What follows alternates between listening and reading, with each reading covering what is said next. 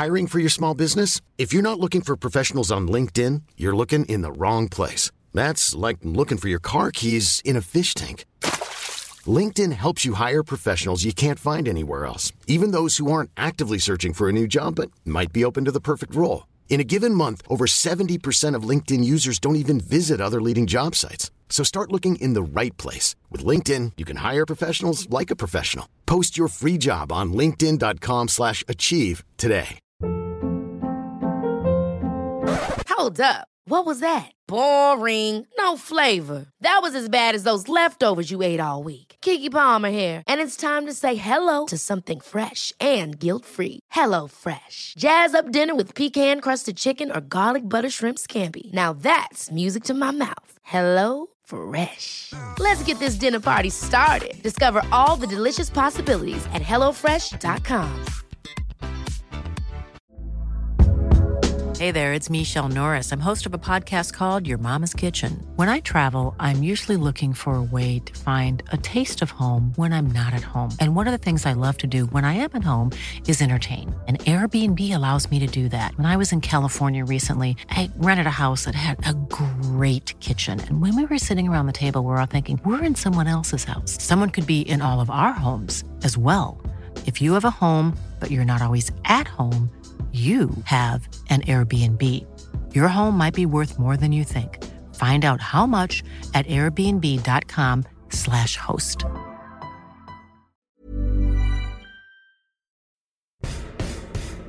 And with a quick turn, skipper Alex Dock slams it in. There's Lindegaard making Forrest backpedal. Davis looking to help it into the path of Morris. He's found him via the deflection. It's Aaron Davis. He could win it. He probably has won it for Yeovil. Oh, and it's an opening goal.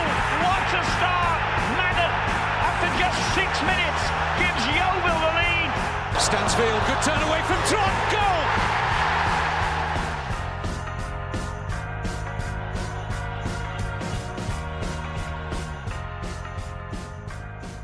Hello and welcome to the Glovers Cast. I'm Ian, joined by Dave, and also this evening joined by Sharon Robbins. Hello, how are we doing? Hello, good, thank you. How are you both? Doing all right, Yeah. I think. We've had a night's sleep, a couple of nights sleep on it now, so Tuesday night feels a little bit less sore. Although I did only encounter the highlights. You're doing the air quotes here, folks, but yeah, I came across the highlights on last night, so I obviously was purring over Ruben Reed's goal, but other than that, there wasn't a lot to write home about, was it? I mean, as evenings go, Tuesday couldn't have gone much worse from a Yeovil Town perspective, could it? Losing the match, losing the captain, losing Dan Moss. It's been a rough week after that, the FA Cup drama, hasn't it? It certainly has. I can tell you Southend's far as well. Not the most ideal place to go on a Tuesday night, which obviously we were just saying it's been moved because of the FA Cup, so it wasn't the ideal journey, but 80 hardy souls went all the way to Southend to watch it, and yeah, it just didn't click, didn't really turn up, to be honest, to coin a football cliche. The last 10 or so minutes, maybe 20 minutes, were better, but it was just too little too late. And I can't say anything else than Southend fully deserved their victory. We made them look very good indeed.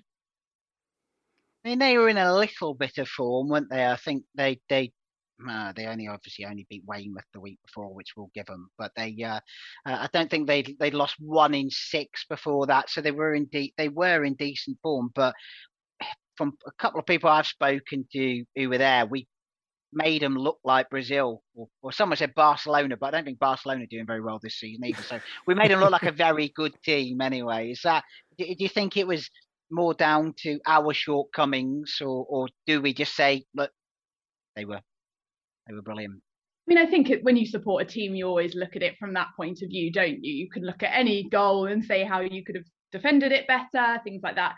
And they started how we start matches when we win.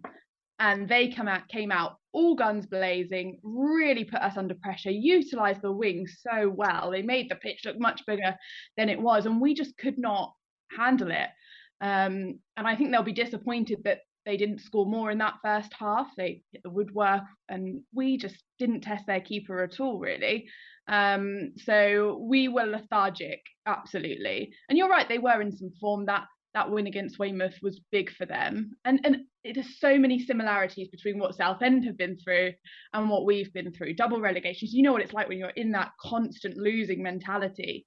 So as soon as they scored that first goal, the atmosphere was great.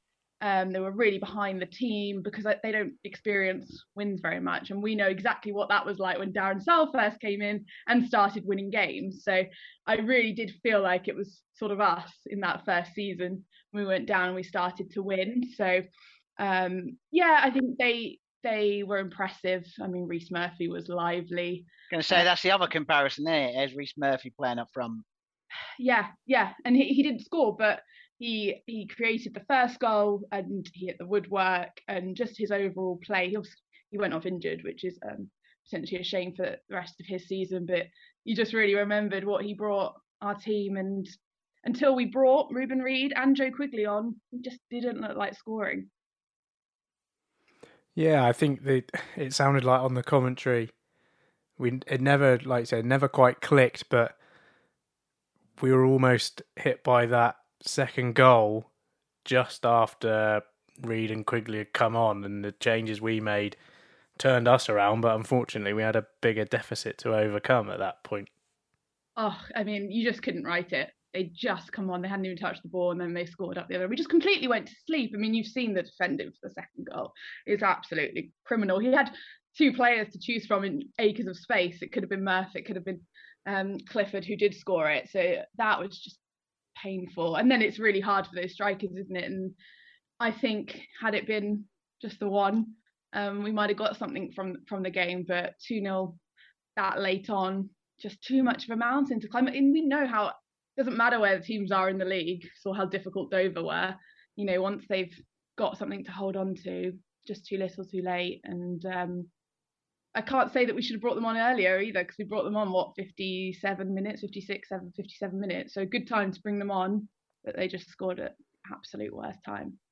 Yeah, it was quite early changes for Darren Sarll. Usually leaves them a little bit later. I think after the match he sort of said how tired, noticeably tired we are, and Southend came too soon really, and I think bringing those two on probably is a bit of a sign of tiredness. I think is another game for Adi Yussuf where he sounds like he didn't really do a lot, didn't get involved. Do you think his time is coming to an end, but do you think he'll be seen as more of an impact sub going forward? Now, Reid's looking sharp, and Joe Quigley, when he came on against Bournemouth, was started against Bournemouth, was he was one of our better players, I thought. Yeah, I mean, I'm hesitant to sort of criticise Adi too much, because he has made an impact both from the bench and when he started. But you guys spoke about it on your last podcast. I couldn't agree more. That sums up his career, his inconsistency. He can't seem to string a couple of performances together. And yeah, he just went missing. And that made it hard for Charlie Wakefield and Tom Knowles to really create anything for him.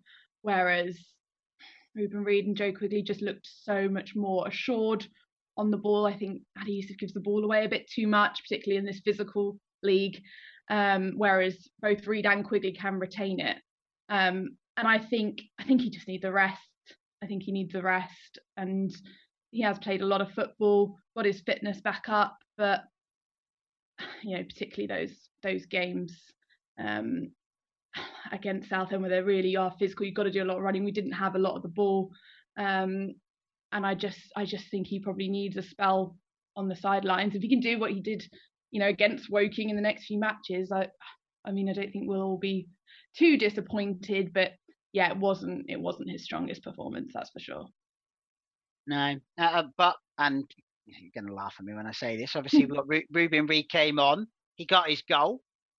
I mean, somebody did point out that I could have maybe run from Preston and still got that turned that one in. But I'm not saying that. He got his goal, so good to get him off get him on the score sheet. I mean, are you gritting your teeth there, Dave? No, I'm not very much at all. No. He got his goal, and one in 6 appearances better than he did last season. So, I mean, is what we need from Ruben Reid is to stick him on against Needham Market. Get a hat trick, or not that I'm writing off Needham Market. We'll speak to a Needham Market fan in a bit, and we've felt the bite of Giant Killings ourselves in all kinds of cup competitions. So let's not say it's going to be a walkover. But do you feel, sounded like from what the manager was saying to you after the game, Sheridan, we need to put on a strong team on Saturday and go out there? Is that what these strikers need? Someone to get out there, get a bit of confidence, get some goals. Oh, absolutely. I mean, you saw what he did in the dying seconds of that Bournemouth game. We weren't going to draw the game, were we? But if there was a potential penalty, that ball was his. He was going to put it into the back of the net. Doesn't matter how you get those goals, does it? And, it was a tap in. Joe Quigley did well, and Ruben Reid was in the right place at the right time. It does seem that strikers, when they are on a bit of a barren run, of course he's coming back from injury, so it's slightly different to last season, but if it bundles over the line somehow, it really doesn't matter. And of course we did have a goal disallowed. So we did pressure them late on. I would definitely play him against Needham Market. I think if he was in this kind of form, not coming back from injury, I perhaps wouldn't maybe start him. But I think the fact that he needs those minutes, and it was a bad injury, he is one of our older players. I would certainly put him in the starting 11. Hopefully he can get a couple of goals, and I don't think it matters who you get them. But he got a few in pre-season, didn't he, against lower league opposition, and it does just set you off on the right tone. And he looked sharp, and I just like what he did, just running straight back to kick off to try and get that equaliser in the last 6 or so added minutes, but it wasn't to be. But yeah, it's all about circumstances, isn't it? It's all about taking those chances. So I hope we see him start on Saturday. Me too. I do. I really do. I did say last season, that my thoughts are on record on last season. But if he are, aren't they? Certainly are. They seem to be on record every podcast day. If they come, to be fair, this is the first time I brought it up all season. It gets brought up for me most other times, but I wasn't even on last week and it still got mentioned. So but if he can score the goals that he should be scoring for a player of his caliber, then he could be massive for us. He could be a really important player. So I hope that he does. But you're talking about the handball. I mean, seeing it again on the replay.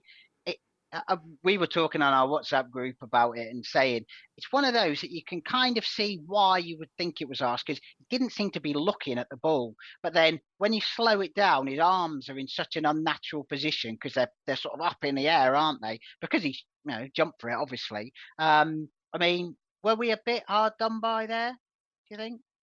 I think it's in the camp of you've seen them given. You've seen the striker. You call Max Hunt striker for that, I think. You've seen them being given the benefit of the doubt. I mean, I could not see a thing. We were inside a press box, which is utterly bizarre, trying to watch football through a screen, like a glass screen. There's a big bollard just in the way, so I saw sort of Joe Quigley take the shot and didn't see any of the handball. But yeah, having seen it again, I mean, if you have to, we don't have VAR, do we? If you have to slow it down to see, then perhaps they made the right decision. And yeah, we can look back at it and say hard done by, but did we really deserve a point? Probably not. I think if we'd have taken a point, you'd go, well, when you're not playing well and you get a point, well, you're doing really well. So it's one of those. And I was surprised actually the manager brought it up himself. I didn't even have to ask about it. So I don't think that was what he was playing on his mind and what he was talking to them about for quite a while after full time. Yeah. But it was heartbreaking to watch Luke Wilkinson go down clutching his hamstring. You could see from just watching it on the highlights. It looked bad, didn't it? The way he went down. Oh yeah, and completely out of nowhere, and him hobbling off at the end. You just scored. The ball goes up for 6 minutes of added time, and fair play. We put them under a lot of pressure for that 6 minutes. But we were down to 10 men and he just looked gutted. And it's such a shame for him as a man and him as a player. He's so huge for us, and there's just something that just keeps niggling away at him, and he just can't string those kind of games together, playing those amount of 90 minutes Saturday, Tuesday, and it's something that's going to have to be looked at. And if it is 6 weeks without him, we're going to really, really miss him. Yeah, and obviously we've learned since then, and you got the exclusive after the game, that Dan Moss has gone to pastures new, which we now know are the Leyton Orient pasture. But we've got Jack Robinson till the end of the season, and we haven't heard. I think Sonny's loan is up Saturday. If I look back on when he signed, I think it was the 15th that he was due until. So, but it sounds like the manager's fairly confident that he's going to go. I mean, Dan Moss is a big loss, but I know if Ben was here, he'd be saying that Jack Robinson is a big plus as well. So is that a little bit yin and yang? Yeah, it's gutting, isn't it? Because you didn't know it was his last game either until afterwards, so that's a shame. But fair play. I think he's been outstanding. I think when we signed both of them, you just think, well, good. Look forward to seeing what these young players are like. Yeah. But what impressed me so much about him was he progressed so much in terms of his attacking play. He was very much just a right back when we first signed him, but he really grew into that attacking force on that right hand side, and so professional as well. You know, I'll always stay with me when he was on that yellow card for so long. He was that pantomime villain at Wrexham. Yeah, and he's only played sort of under 23s football, so there's always that debate, isn't there, that when you're playing in youth football you don't get the proper match day experience. But the way he took that in his stride was just always so impressive to me, and the tackles he put in, just so confident, proper Millwall tackles, weren't they? And yeah, a really good luck to him. And I'm pleased when Millwall put out their statement that said he's back in the under 23s. He's going straight somewhere else. So I'm pleased it's in the Football League, because he deserves it. But great, Jack Robinson, and hopefully we'll hear about Sonny Blue soon, because I think again he's progressed a lot. But yeah, Jack Robinson, particularly with Luke Wilkinson going to be out, crucial that we kept him, I think. We talk about not falling in love with footballers, and like another rule, like even more important, not to fall in love with lone footballers, really, because I don't know, Dan Moss has been just brilliant, hasn't he? He's been such a good player for us, and I think at the time when we signed him, I sort of wondered why we signed him when we've got Alex Bradley, and hit the level that he performed at from the moment he stepped into the team has been unbelievable. And I think part of me wishes that we'd have known on Saturday that he was going to be going back, so that he could have got a proper send-off really from Yeovil Town supporters, because I think for me he's up there in one of the top 5 highlights of the season so far, just as his performances, from going to being this young player that you're like worrying, how's he going to handle National League football, to just being like not having to worry about this player, because there's never a mistake, there's never an error. He has been so reliable, and as we've been spoilt with loanees as Yeovil Town fans for such a long time, and he's another one who, in the grand scheme of things, really he's a footnote in Yeovil Town player history, because he's played such a small amount of games, but he's made such a mark and such an impression. And it, the response to the players after he's gone, I think like Josh Staunton's tweet, and I asked Luke Wilkinson about him at the press conference before the Torquay Boxing Day game, and he said how impressed he was, and how he's sort of a lone player's totally bought in to the club and everything. And I think it really shows what a outstanding loanee he's been for us. And hopefully, maybe there'll be more who come in who follow in that path. But, I think Jack Robinson's on his way to being that type of loanee for us, and it frees up Jordan Barnett to go further forward. And like you said, the loss of Wilco's huge. So having Robinson tied down for the rest of the season is going to be massive. And hopefully that frees up Morgan Williams to fill that spot in the middle. And then we can leave Josh Staunton well alone. Yes, agreed. Yeah, no, I think he's one of those players, isn't he, that we as Yeovil Town fans are going to follow his career, and we're going to say, oh, he's signed for them. Yeah, he started off at Yeovil, and you have that pride that your club started off his career. So how many of us watch Premier League games and wind our partners up by saying, oh, he played for Yeovil, we played for Yeovil. My partner says to me all the time, if I mention any footballer, he says, oh yeah, the ex-Yeovil. No, he's one who didn't. Yeah, David Beckham, no, he's one that didn't. Oh yeah, my other half goes, did everyone play for Yeovil? Exactly, yeah, they did, they all played for us. I do like to point them out. Yeah. We do. But where would you rate him? I saw somebody said he was the best right back we had since Ayling, and I said, "Oh, I think Connor Roberts would have a word or two to say about that." And this guy said, "No, better than Connor Roberts." I mean, Connor Roberts was obviously with us for a lot longer, wasn't he, for the full season? But yeah, and can you compare with the difference in level that we were playing at? I don't know. And also, I think they're probably seeing that because Darren Moss has been more in a winning team than Connor Roberts was, maybe, and that kind of clouds your judgment a little bit. I mean, he obviously helped us win. He's right up there for sure, certainly in terms of loan players. And I think he's one of the best signings that Darren Sarll has made. He talks about, doesn't he, that's what he likes to do, coach young players. And I think you've seen a real change in Dan Moss through the coaching of Darren Sarll, and that's what's been so impressive for me. I mean, that's a bold statement. I'm not sure I quite will say that, but he's right up there. And if he has a career anything like Luke Ayling, he'll be doing all right for himself, or Connor Roberts for that matter. Yeah. We did find out before the Southend game that Darren Sarll was at a Luton Town Stevenage development game as well. So there were some decent players coming back to fitness for the first team for Luton. So Danny Hilton, please.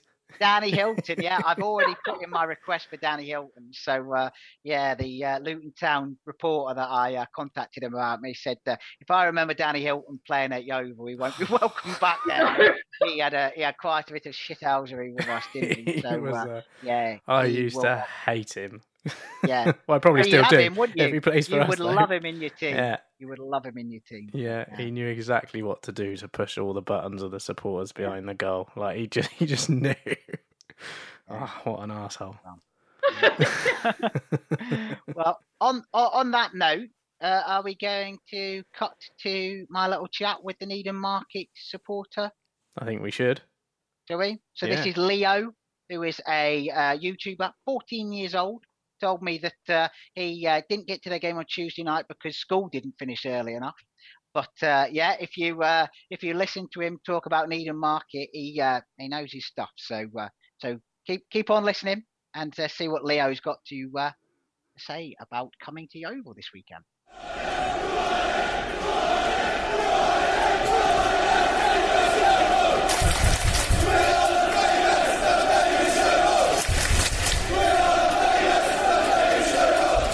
Okay, so hello, this is Dave, and I am joined today by Leo Fraserveld, who is a Needham Market supporter and a Needham Market YouTuber as well. If you type his name into YouTube, you will find videos from Needham Market and a variety of other games as well, I think. So firstly, Leo, welcome to the Glovers Cast.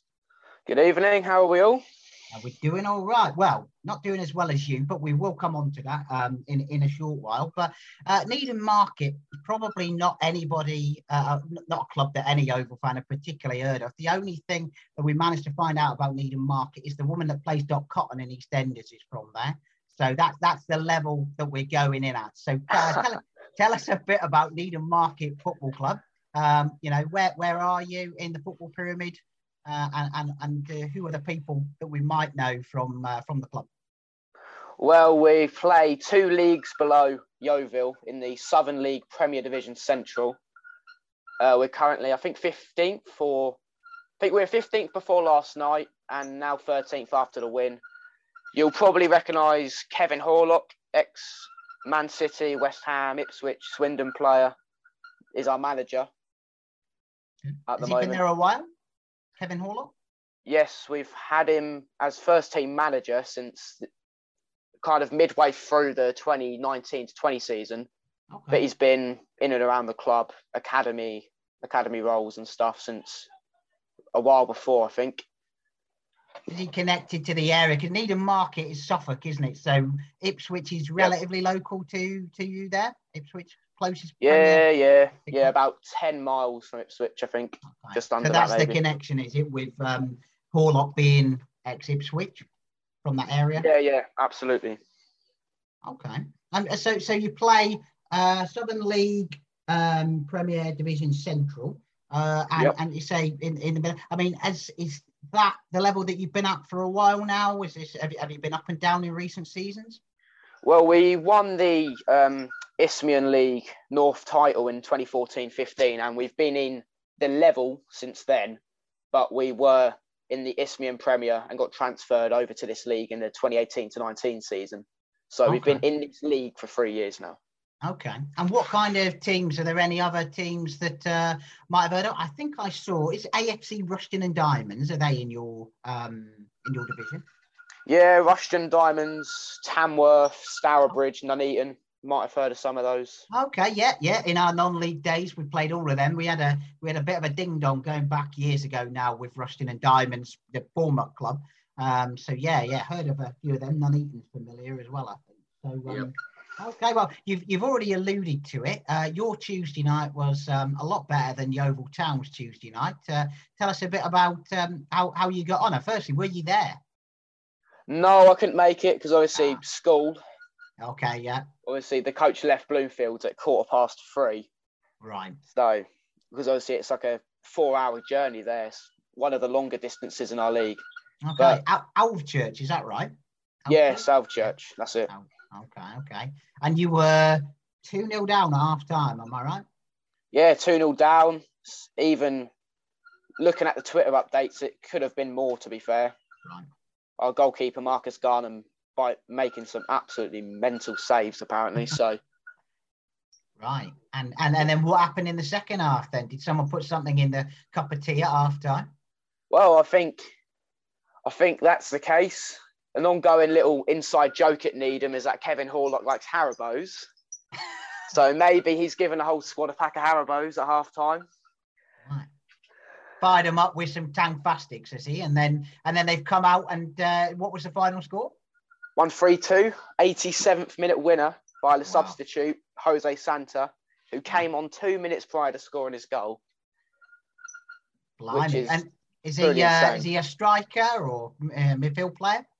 Yeah, he's a striker, academy graduate as well, so it makes it even better. Okay, fantastic. One of your own then. That's always good. So the academy is you've got a lot of players that come through the academy there, have you, at Needham Market? Yeah, very successful. Our captain, Kieran Morphew, came through the academy. I think he's been here for 8 or 9 years now.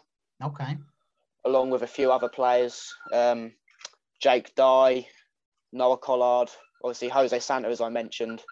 Some very dangerous players. Okay, and have you had players that have come through the academy that might have gone on to to other clubs, gone maybe up the pyramid a bit more, or? Yeah, Callum Page, who's now back on loan with us. He signed professional contract at Ipswich this summer. Oh right, okay. He's back on loan, is he? Yeah, he's come back on loan. Okay, right. So he's but he was a star player for you, was he? Is that recently he signed for them? Yeah, I think it was July last summer, maybe June. Okay, right. So glad to have him back. So I mean, yeah, you've mentioned a few names there. I mean, what are your feelings about coming to Yeovil on Saturday? Are you presumably coming with a bit of a spring in your step after Tuesday night, I think? Yeah, I mean, I'm buzzing for it, of course, but yeah. Obviously, although we're in good form, perhaps Yeovil are in quite bad form, as you've mentioned. It is the 2-league gap that it can wipe all of that stats away. You can't really look at stats in terms of form for a game like this. So it will be very interesting. But we did beat Wealdstone. I was going to say, you've already put out a team in our division, haven't you? Yeah, 2-1 win against Wealdstone at home. Okay, so what happened in that game then? Did they turn up and underestimate you, or did you just outplay them on the day? First half performance, we were 2 up at half time and we completely outplayed them. Okay. Second half, to be fair, I think our defence was probably the best it has been all season. Because Wealdstone, obviously, they got one on the 65th minute, and then we're looking very, very dangerous throughout the second half. A few goal line clearances, but we got there in the end. Okay. So does that give us an indication that you start quickly as a team? Well, yeah, we're very quick on the attack, I guess.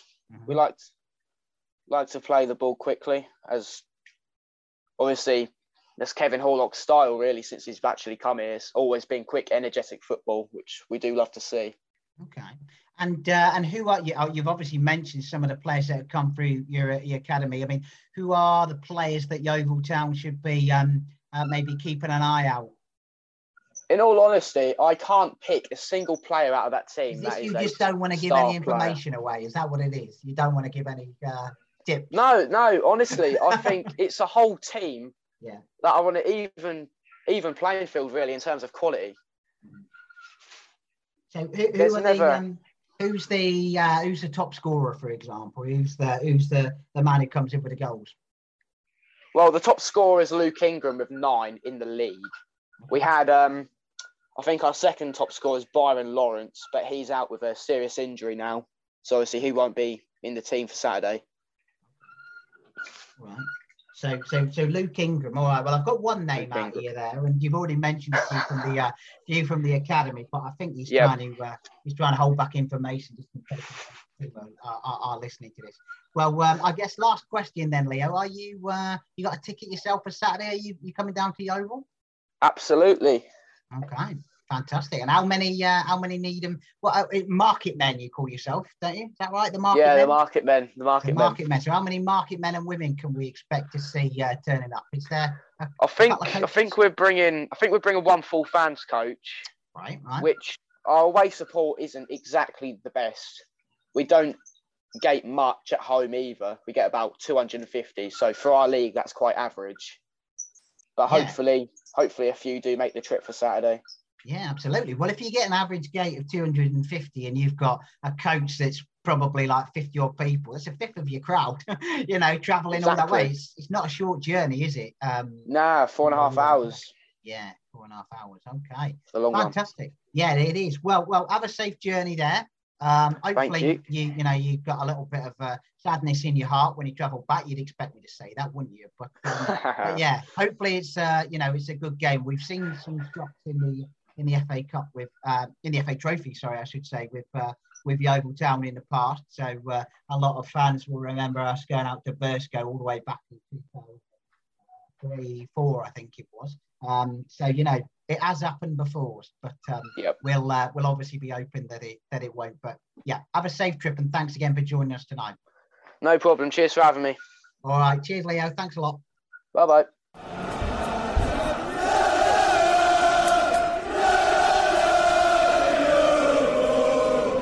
Welcome back. That was Leo, a very impressive 14-year-old who knows his stuff about Needham Market. And it's going to be nice to be back at Hewish Park. Sorry, Dave. Nice to be back at Hewish Park. These cup competitions are ruining my season, ruining it. If we beat Needham Market, which obviously I hope we do, then Eastleigh's out for me as well. We've already had Wealdstone and Southend taken away from me. Can we stop with all this success in cup competitions? Hey, we want a treble, Dave. Yeah, the treble's still on, ish. You can win the Somerset Premier Cup game because I'm never going to get to them because they're all bloody midweek as well, aren't they? So it's at the final. That might be a weekend, mightn't it? Might be. I'm down to Cheddar or wherever. What I was going to say is it's going to be nice to be back at Hewish Park, back to normal with half a ground. We'll see you. Sounds like Needham Market are bringing a few. We'll see a few. We'll see the real supporters on Saturday. No, I don't mean that. It was nice to have people back at Bournemouth. It reminded me what it used to be like. So yeah, I mean, I'm looking forward to the trophy. I love the trophy games. It's quite nice. We haven't, when we were in the Football League all that time, we didn't really play. You don't get drawn against that smaller team at Hewish Park. It never felt like we didn't get any like pub teams, did we?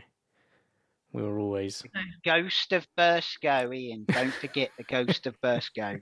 We were just looking this up while we were off air. 2002-03 season, we lost on Boxing Day at Forest Green Rovers. Boxing Day 2002, and we went the entire second half of the season undefeated, except for Burscough in the FA Trophy on the 15th of March 2003. And Burscough were effectively literally a village team, not far from where I live these days. And they put us out of the FA Trophy. I have a funny feeling that Gary Johnson played a bit of a maybe chucked that one a little bit, even though we were holders of it, because obviously promotion was more. But it just goes to show you in cup competitions, well, we don't need telling about giant killing, do we? But no, we can don't. Be on the other side of it. We don't. I think this tie, it would have been lovely to have had this without Southend in the middle, wouldn't it? Yeah. So, what do we think? Let's have some predictions and let's have some lineups. I think the lineup could be an interesting one. Although the managers, what's that face for, Dave? Get your notepad out. I was trying to think of. Last time I did a lineup, I ended up with 12 players. So, and Ben said, "Why are we struggling to count to 11?" So we've got Max Evans in goal. I assume we're all team Max for this one, or do we want Grant Smith to get more games? I want Max Evans to play. I don't know. He sent Grant Smith out for press, so I'm just like, is that a potential that he's going to play him? Don't know. I actually think the defeat against Southend, I don't know if you guys agree, makes this trophy more important. I don't know. It keeps us very much mid-table. We're not far off the playoffs. It could definitely still happen, but I think there's just a little bit more of an eye now on the trophy. A lot of the National League clubs have been drawn against each other. Just feels like we need to probably prioritise this. But no, I agree. I think Max Evans should be. I'm just wondering if actually Darren Sal may think that because Grant Smith missed a couple of games and he had a shaky start against Southend, but once he was back in, you saw exactly what we missed. So be interesting, but I do expect Max Evans to probably play. I think you raise a good point. I was going to say, I think you raise a good point there about, we talked about it on last week where, all the optimism about playoffs and rather than trophy, and I'm sort of leaning towards trophy rather than playoffs. And I think when you look at what happened on Tuesday night and our sort of situation with depth, it's starting to catch up. We've gone from having lots of players who can play or a small amount of players who can play lots of positions to losing Luke Wilkinson kind of messes everything up a little bit because he's sort of like the rock who allows everyone else to be where they should be. Yeah, and you raised it earlier. I think moving Josh Staunton, it's not what you want. You lose what he gives you in midfield. So and Dale Gorman on 7 yellow cards, so he's inevitably going to get another ban. Yeah. So you're right. It's like we're just about getting some depth, and then all comes back to bite you, doesn't it? And it just reminds me of when Albie Skendi had to play a number of positions, and as great as he was, it eventually started to catch up that those weren't his positions, and we were giving away silly goals, and you just feel that might happen. I do. Did see Albie posting on his Instagram that he misses playing, so maybe we'll invite him back. He's under contract somewhere. I was going to say, we pointed out to him that he is due in for training on Friday morning, so hopefully he'll come back. Well, here's a question for you then, and it was one that Ben brought up in a blog that we put up on the website on Thursday night. Where's Alex Bradley? He was at Southend, am I right, Sheridan? Yeah, yeah, and he's not been absent from games. He's been absent from squads, but he's been around. I've not ever seen that he hasn't travelled.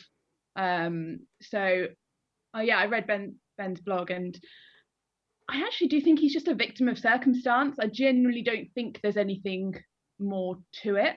I think he got COVID at completely the wrong time, and I just think perhaps we haven't had the right game to play him in midfield, and I think we do probably want to play him in midfield. Could be wrong. It will be interesting now that I assume Dan Moss would have one more game, so whether we do put him in at right back, because Mark Little didn't make the squad, so I would be very surprised if we put him straight in against Eden Market. So maybe we will see him either in midfield or at right back, but I genuinely think he is probably just a victim of circumstance, and sometimes when you can play multiple positions, it actually goes against you, doesn't it? If he's not a right back, who is at right back? What is it? William? Is it? Well, I mean, before the Torquay, the away match, Darren Sarll said Mark Little was, nearly there, would be, possibly starting games. Yep. So whether he's just protected him or really making sure this injury is not going to reoccur. You wouldn't want to rush him, would you, given his history with injuries as well? No, I wonder if we're lining him up to, I don't know, give him a half at the weekend maybe, and I don't know. I don't want to do a disservice. I think it's different as well, isn't it? They're both sort of similar ages, but I think Mark Little's injury was a bit more serious, and when you're in a defensive position, you kind of probably need to be a bit more protected than you are as, say, a striker. I don't know. But, I mean, yeah, he's got to be back soon, hasn't he? Especially with Dan Moss leaving. I think that's crucial that Mark Little comes back to fitness ASAP. But the only way he's going to come back to fitness is like you say, getting some minutes. And, yeah, I wouldn't be opposed to sort of Alex Bradley, 45, Mark Little, 45, if that's possible. I think that would be great for us to see. And I think with the loss of Wilkinson, our voice, we've heard so much about Mark Little's voice. Yeah. I haven't actually heard Mark Little's voice, but but wherever it is, it sounds big and booming from what we hear. Anyway, you must have heard it. You went to, what was the pre-season? Stratford. He played that game. Oh, I did, yeah. Because he got injured. He got injured against Forest Green in the second friendly. I probably did then. I'm a bit deaf, so I don't really hear things. You were too busy Shout taking. Louder, Mark. Shout louder. Too busy taking photos of trialists. Yeah, that's right. On the Shane slide. Dalling, whatever happened to him, eh? Yeah. Pictures of trialists and Jed McCreary. So who have we got in the rest of the team then? Because I've tried to scribble one down here, but there's lots of scribblings out. I do have Quigley and Reed up front, so there you go. Do you going for 4-4-2? I'm looking at 4-4-2. I was surprised by the manager saying he wanted to go back to 4-4-2 because I really liked 4-3-3. I just can't see, and Sheridan will tell us from what she saw on Tuesday night, Wakefield and Knowles, Wakefield in particular must be knackered. And he's done, you wouldn't think he's a player with his injury record, the amount of games that he's been playing. But do you want to, if there was a player that is like, we've seen it with Wilkinson, would you want to risk it? Because he's such an important player for us when he's fit and firing. I agree. I think Wakefield's tired. I think Wakefield needs a rest. I would continue to play Tom Knowles because I think when he had that little spell out where we thought he had concussion, he has been easing himself in. I think he's a sort of player that actually he needs to just get back on the pitch in terms of, I've spoken to him so many times, so key to his confidence, just getting back out there.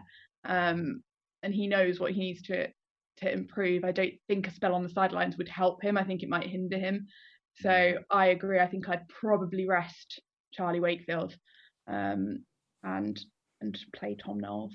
What's your back line then? What have we got? Well, I got Bradley, Hunt and Williams in the middle, and then Jack Robinson left back. I've got exactly the same. Yeah. And then in midfield, I've got Knowles. Can I put Tom Knowles down the right? Put Tom Knowles down the right, can't I?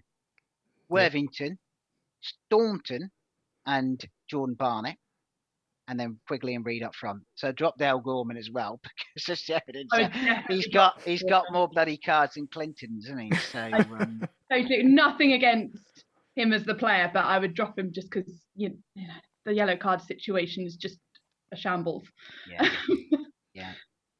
And just to stop him shooting from like ridiculous distances as well. So go on. What differences have you got then, Ian, from that I just read out? You're playing 4-3-3, I'm guessing. Yeah, I like 4-3-3. So I've gone Little, Williams, Hunt, and Robinson with Staunton, Bradley, and Matt Worthington as a trio. Then Sonny, Reed, and Tom Knowles. Yeah, I got Sonny as well.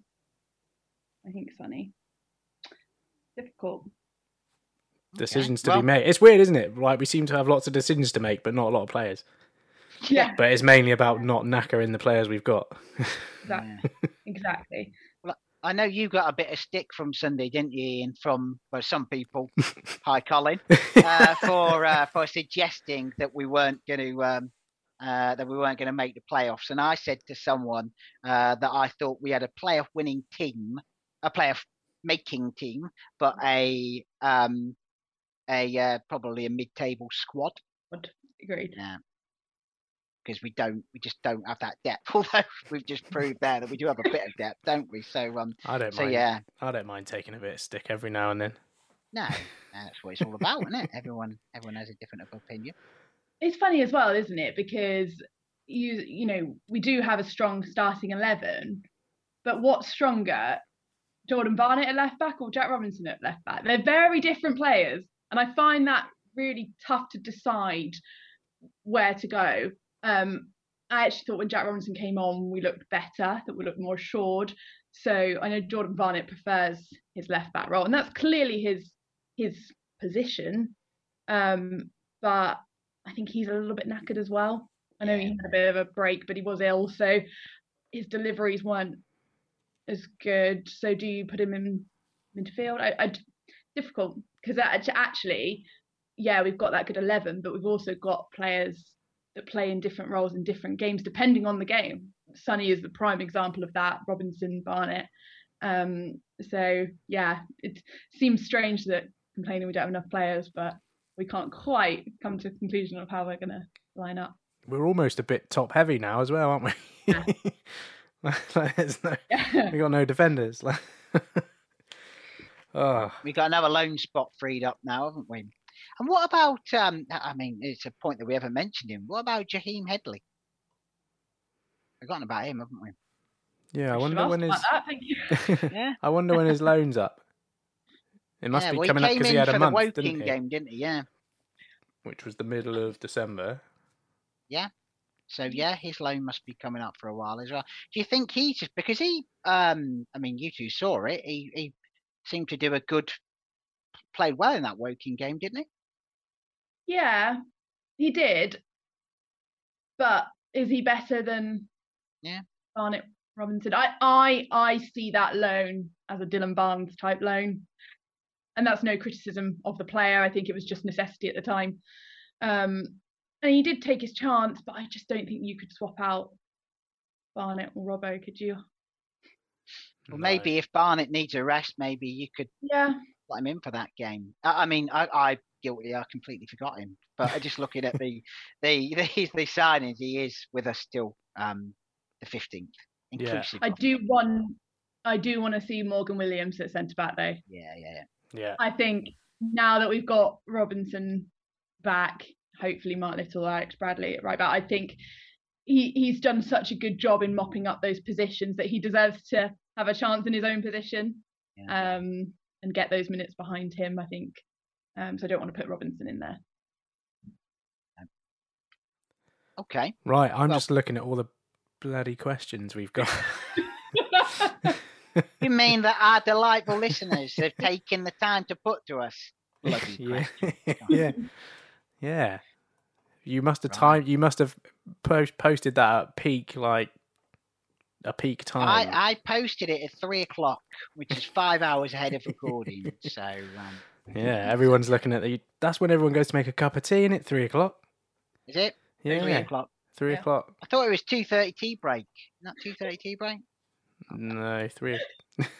Do you not listen to BBC Six Music? Hey, they used to have tea time theme time.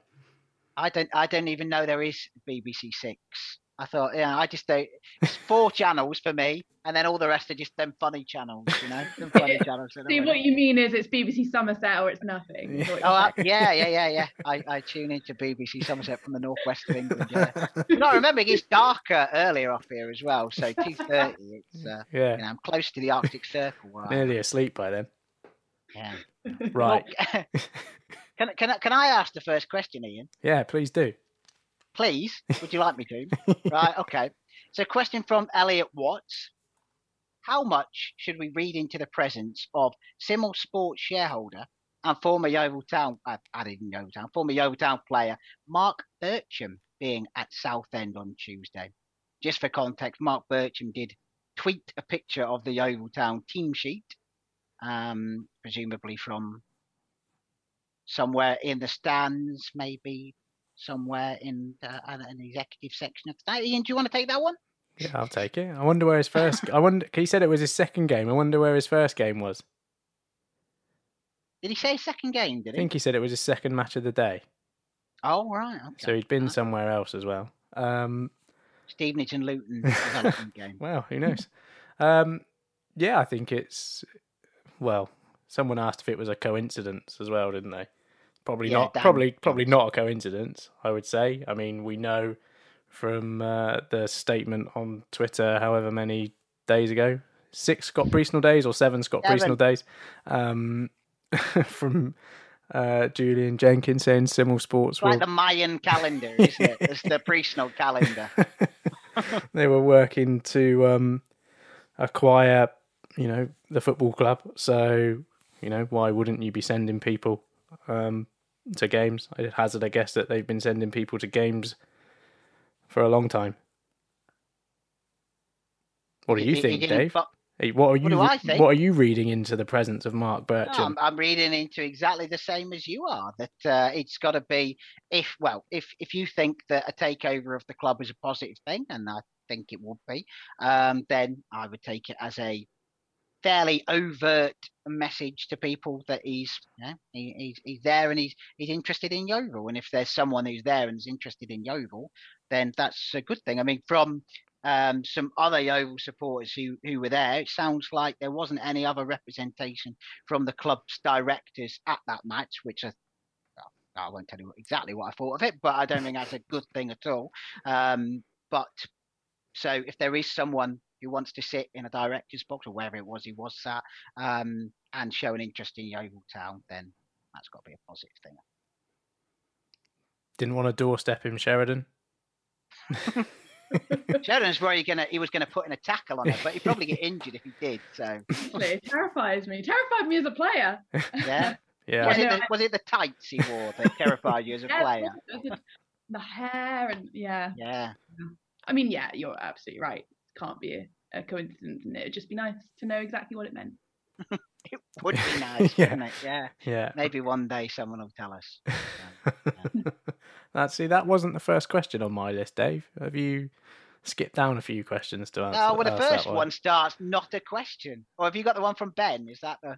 No, I got Dan Johnson. Maybe a harsh one, but do we consider dropping Gorman after his constant shots, giving the ball away and conceding straight after Torquay and Southend, and play a 4-4-2? We've kind of talked about dropping Gorman, but not for those reasons, really. That reason, no. I think, I did it on the conclusions a few weeks ago that Gorman's a type of player that I think we'll miss when he's not in the team, because he does keep things ticking over nicely. I mean, you notice the horror tackles and the free kicks that go high and wide, but it's those bits of, keeping the ball turning over and, winning it back as well. We're a worse team without him in there, in my view.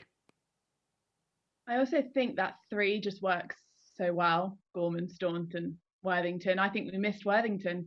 Again, really one of those not fancy players that when they're not there, you miss them. And I think Staunton and Worthington, the calming influence on Gorman, when he's left to his own device. I always notice it when Staunton's at centre-back, that Gorman's just a little bit more willing to shoot even more than he would normally, or going in on a ridiculous tackle. So I think actually that 3 is great together. They just all have such different positives to bring. So I think actually when you lose one of them, it really does notice. But I would certainly, just from the yellow cards alone, not play him on Saturday. Oh, do we think that Josh Staunton is Grant of the duo then? Because I think Grant was always a bit less of a hothead than Phil, wouldn't you say? You see, I remember because Phil Mitchell turned into a hothead because he was the alcoholic, wasn't he? And No, I'm not saying, But was that when Grant was gone? So without Grant there to support. But Grant was always the one that could really do the damage, couldn't he? Grant was the one that could really do the damage if he wanted to, but he didn't. Do you not remember when he found out Sharon was cheating on him? You don't remember that?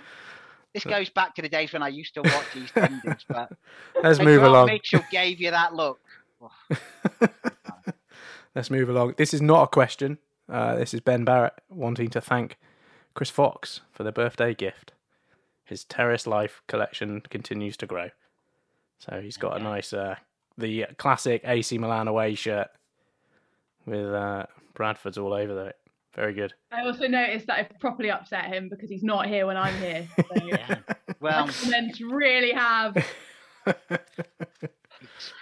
My bad. Do you want to rank? Do you want to rank your co-commentators while you're? I can't look.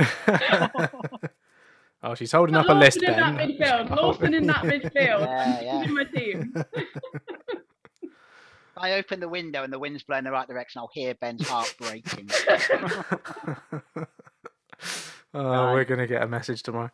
We're in trouble. Glover Gav asked, how will the 5,800 home fans we had versus Bournemouth fit into the ground on Saturday for the Needham Market game, as only the main stand and the Thatcher's Terrace is open? Winky face. I think he's being cheeky there. Dave, this might be one for you. Would defeat to Needham Market be worse than losing to Walton and Hersham in the Cup? Or does that predate you? No, I do remember us losing to Walton and Hersham in the FA Cup. Yeah, that was, we had a manager called Brian Hall at the time, and he was very successful for us in his first time, and then he came back and he was absolutely stinking. He basically brought back all the players that he was successful with in his first spell, but they were all a good deal older by then. And we ended up, I think, he got sacked, and that was when Graham Roberts came in, and then we got relegated that season. I think I've got that right anyway. But if we lost to Needham Market, I'd say it would be up there with Burscough. I think Walton and Hersham was probably one of those sort of seminal moments where everything was, that's where everything hit the fan, shall we say. So I don't think it would hit the fan if we lost to Needham Market, but it wouldn't be good. That's not going to happen.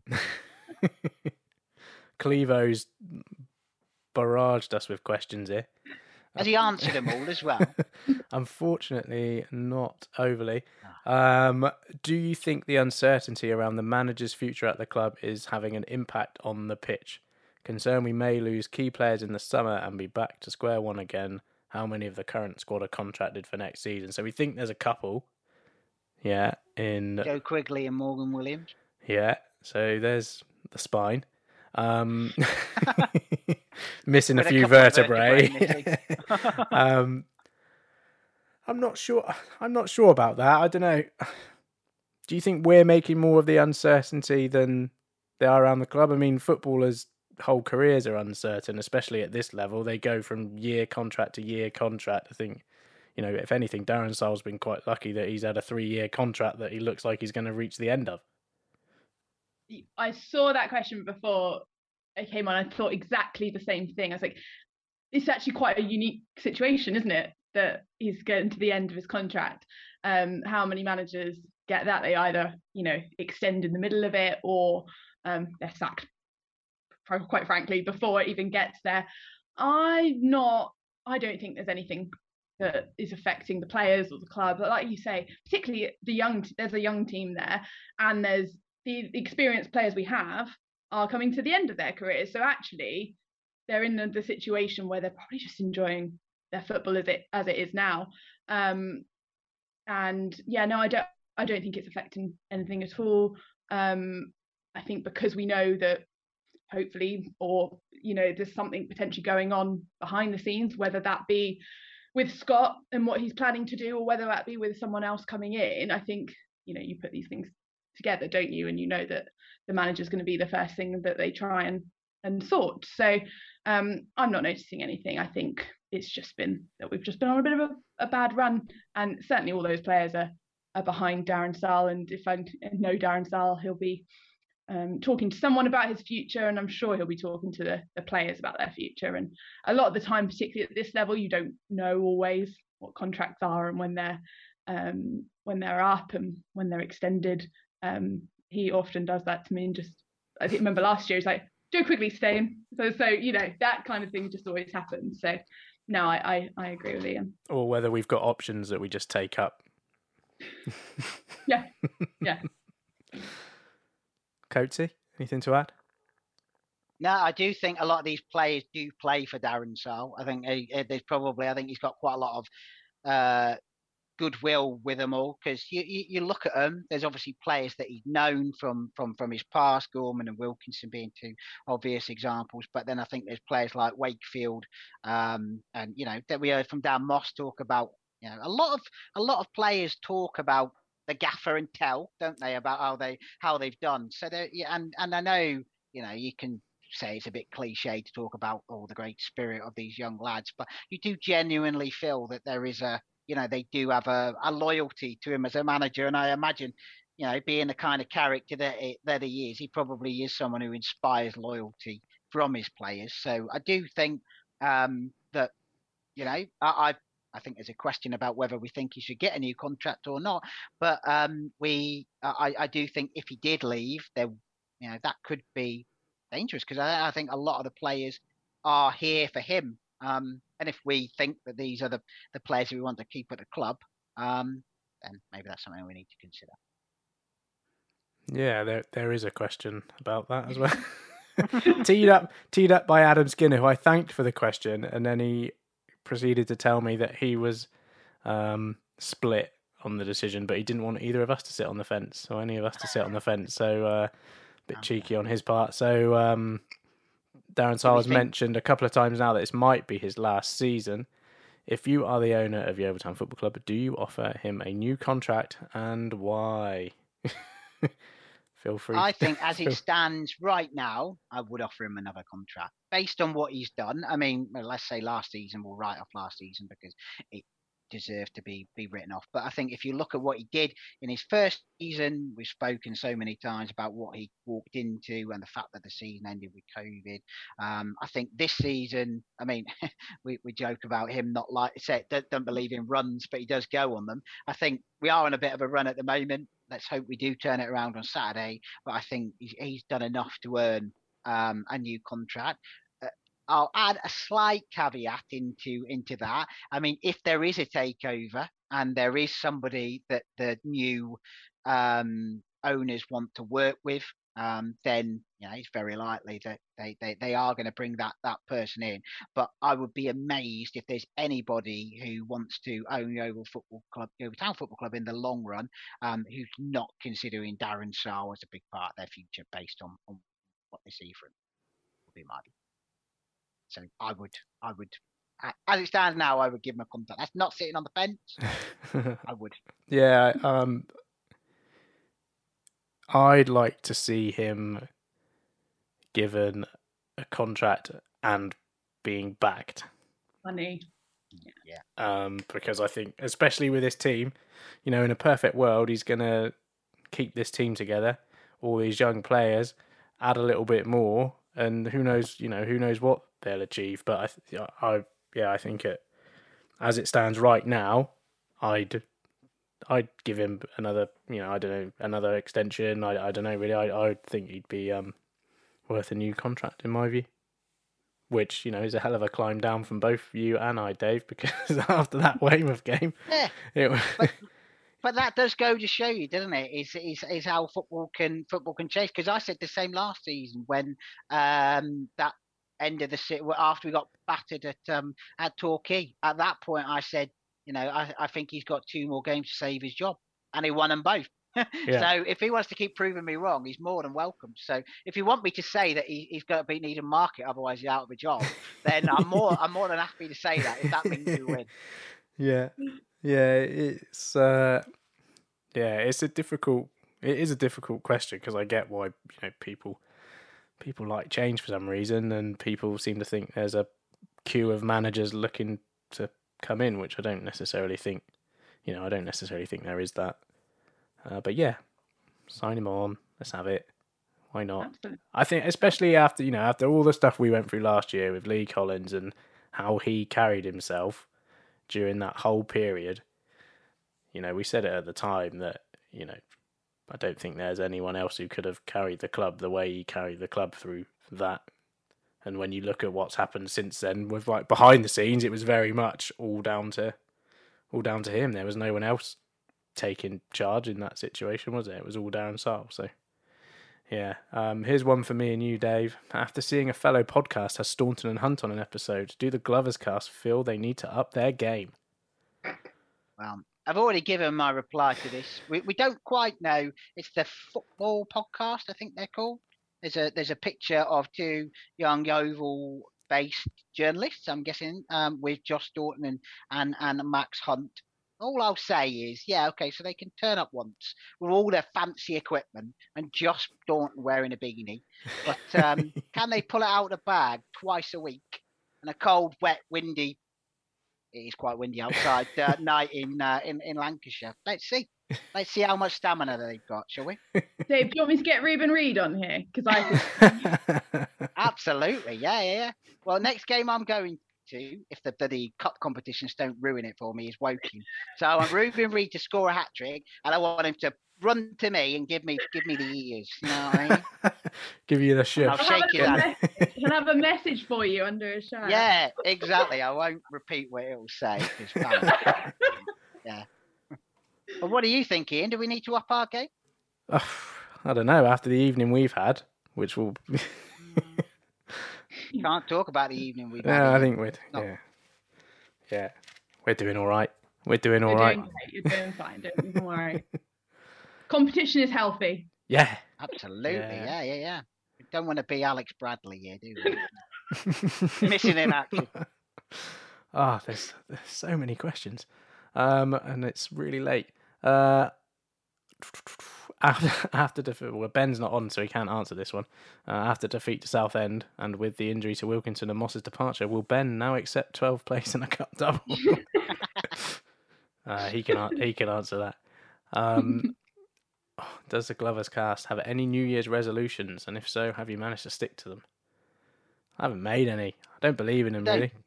No, I don't believe in them. They're just like you're hostage to fortune, aren't you? I think you're gonna fail. You're setting yourself up to fail.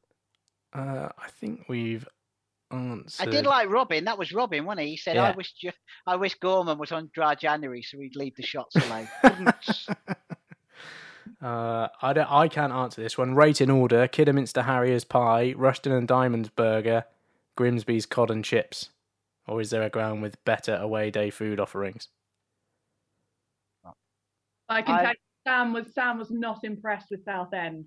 Put that out there. They have jellied eels or something like that. I can't forget a pie, and he was so angry about it. Well, Kidderminster Harrier did an amazing chicken bolty pie. That's going back a very long time ago. Rushton and Diamonds had the Diamond Burger, which was literally like a heart attack in a bun. Grimsby's fish and chips. I don't think that was Grimsby. I don't know. I don't remember eating them at the ground, but I do remember going to a little cafe or fish and chip place just down the road from Grimsby's ground. It was like your nan's living room. That's what it looked like. And that was probably the best fish and chips I've ever eaten in my life. So I would go for that. Although the Diamond Burger was pretty close. And I would say that Dover, that last game we played of last season, wasn't it? They did one called the Crabble Burger, which was also like two patties, cheese, bacon, and a flour bat. That was pretty good as well. But that was like a heart attack in a bun as well. So, yeah, I'd go Grimsby cod and chips. There you go. And I can't see. Can you see any others, Dave? Mine will come up in the different orders to you. Yeah. do you think kids going free without an adult ticket having to be purchased to get the free ticket is a good thing, as it's not pulling money in? And then Debs Curtis, I think she's given a good answer to this one. She says, it'll work once they're in because they buy food and drink. My kids always fleece me for cash for a sausage roll. So, yeah, there is that in there, yeah. And if they keep coming back, it's got to be a good thing, isn't it? Yeah, I think so. I think we've criticised them, haven't they, for not doing things like that. So we can't really criticise them for doing things like that. Yeah, we can. We can criticise everyone for everything. You don't have to be rational or balanced on here. Yeah, you're right. My commentary is always so balanced. Yes, yeah. Right. Should we call it? Dave, do you need to introduce us? Yeah, don't worry. I'm getting there.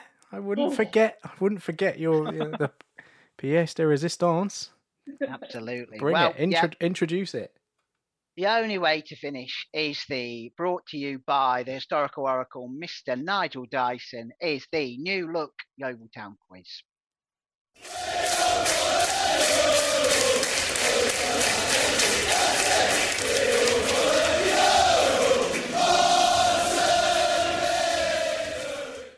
Okay, so it's the only way to finish the Glover's Cast. It is, of course, the Glover's Cast quiz. And last week, we changed it up a bit. We brought in a little bit more of a trivia-based quiz. And as we heard, Robin was our guinea pig for that edition. He got 2 out of 5. And I left it by saying to you, if anybody could guess the other 2 Williamses who we didn't get. If you remember, we asked about the Williamses that have played for Yeovil during the Football League era. And Robin correctly guessed Sam and Gavin. He didn't get Andy, which he was kicking himself for. So I put it out there and I said, there's 2 more Williamses to get. Whoever gets them first can come on and beat our contestant next time up. And the man who did it was our contender for tonight, Mr. Paul McCormack. Paul, firstly, welcome to the Glover's Cast quiz. Thank you for having me. Okay, so you have to tell us who were the other 2 Williamses. It was Marvin Williams and Dale Williams. Dale Williams, that's right. Dale Williams was a good one because he only played once for us, I think, unless you're into watching youth teams. Yes, yeah. I don't know how I knew that one, to be honest. No. Yeah. And when was it you came in with an answer? Tell us the story behind that, because you were the early bird that caught the worm. Yeah, so basically I was listening to the Sean McDonald podcast earlier at work on the night shift, and I uploaded it, refreshed the screen, seen that you had done a new podcast and listened to it then. So it was about 5 a.m. I got your answer at 17 minutes past 5. So, yeah. I thought I would be in luck.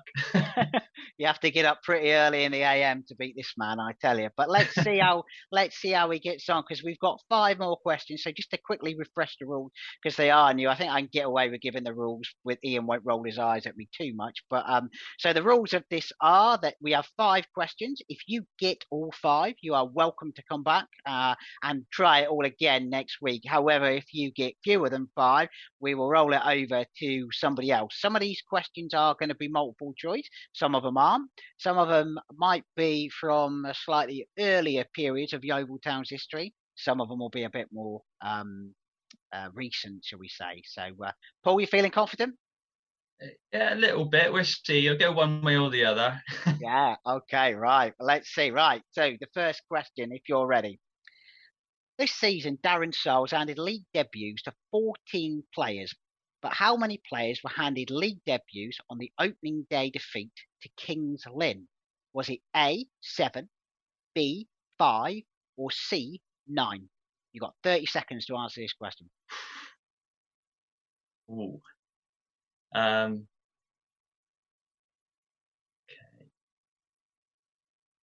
I'm going to. Sorry, can you say those 3 again?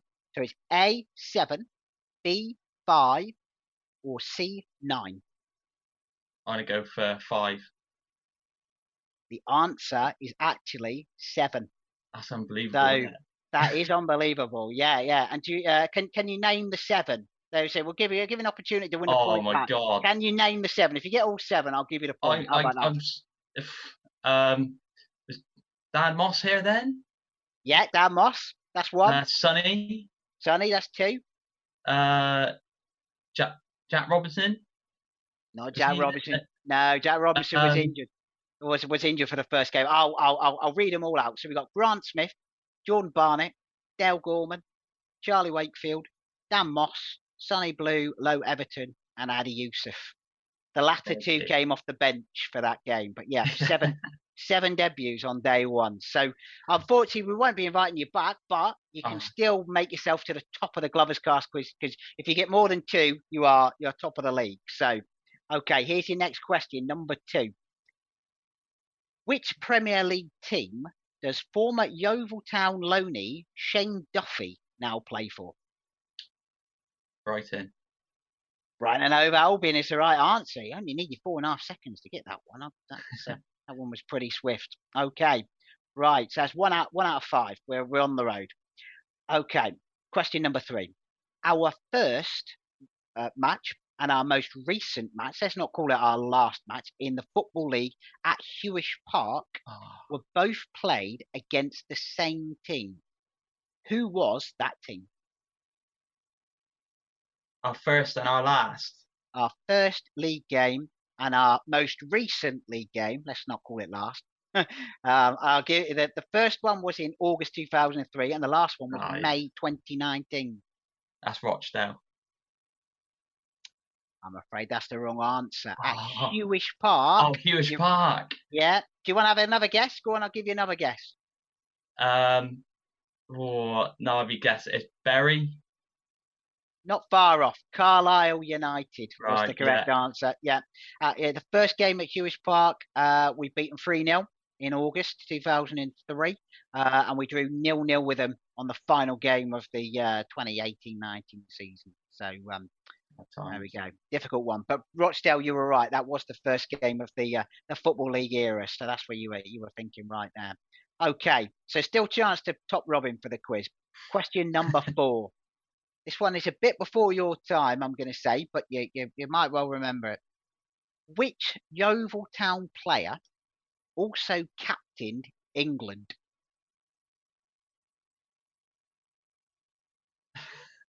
I'll give you a clue. It's a little bit of a trick question, but there's a very strong Somerset connection here. Somerset connection? A Somerset connection, as in Lever on Willow. Might not necessarily have played football. Oh, Ian Botham. Ian Botham is the right answer. Yes, indeed.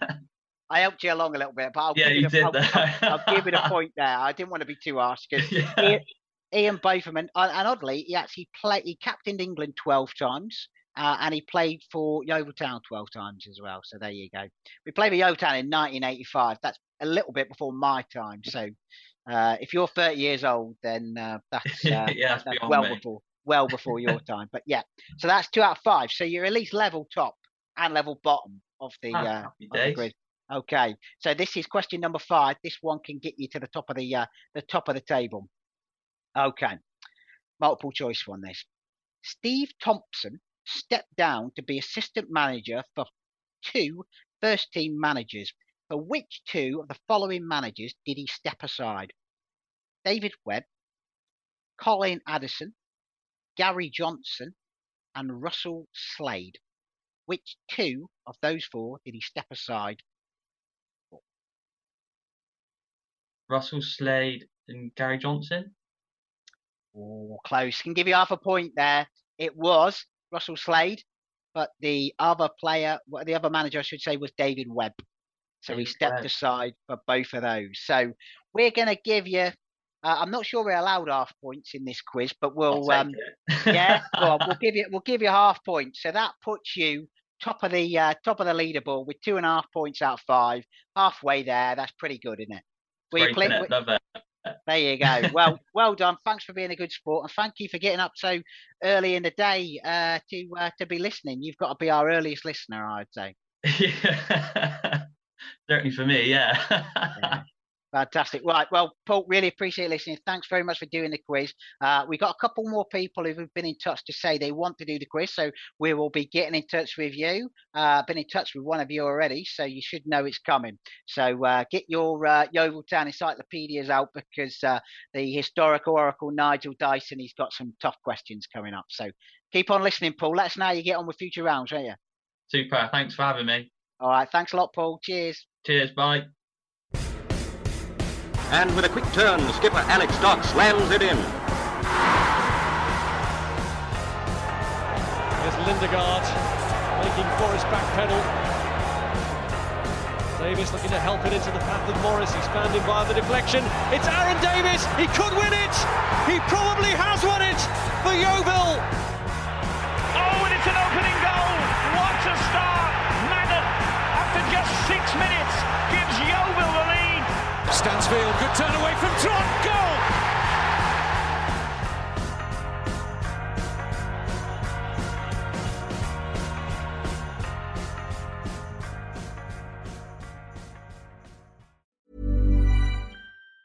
Hey, it's Danny Pellegrino from Everything Iconic. Ready to upgrade your style game without blowing your budget? Check out Quince. They've got all the good stuff, shirts and polos, activewear, and fine leather goods, all at 50 to 80% less than other high-end brands. And the best part? They're all about safe, ethical, and responsible manufacturing. Get that luxury vibe without the luxury price tag. Hit up quince.com/upgrade for free shipping and 365-day returns on your next order. That's quince.com/upgrade. Hi, I'm Daniel, founder of Pretty Litter. Cats and cat owners deserve better than any old-fashioned litter. That's why I teamed up with scientists and veterinarians to create Pretty Litter. Its innovative crystal formula has superior odor control and weighs up to 80% less than clay litter. Pretty Litter even monitors health by changing colors to help detect early signs of potential illness. It's the world's smartest kitty litter. Go to prettylitter.com and use code ACAST for 20% off your first order and a free cat toy. Terms and conditions apply. See site for details. Hold up. What was that? Boring. No flavor. That was as bad as those leftovers you ate all week. Keke Palmer here, and it's time to say hello to something fresh and guilt-free. Hello Fresh. Jazz up dinner with pecan-crusted chicken or garlic butter shrimp scampi. Now that's music to my mouth. Hello Fresh. Let's get this dinner party started. Discover all the delicious possibilities at HelloFresh.com.